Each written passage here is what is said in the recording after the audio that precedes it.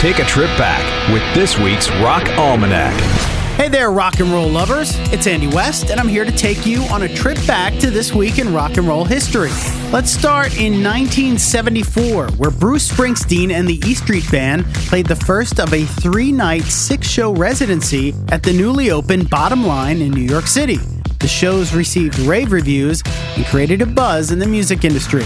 This week in 1995, the Grateful Dead played their last concert with leader Jerry Garcia at Chicago's Soldier Field. Jerry would die of a heart attack a month later while in drug rehab.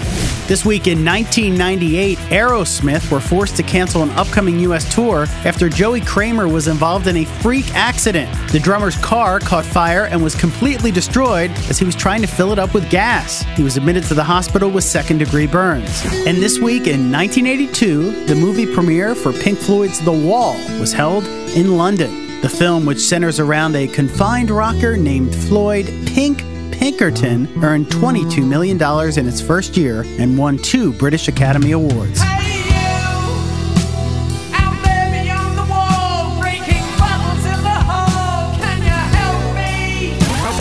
There's your look back at this week's Rock Almanac.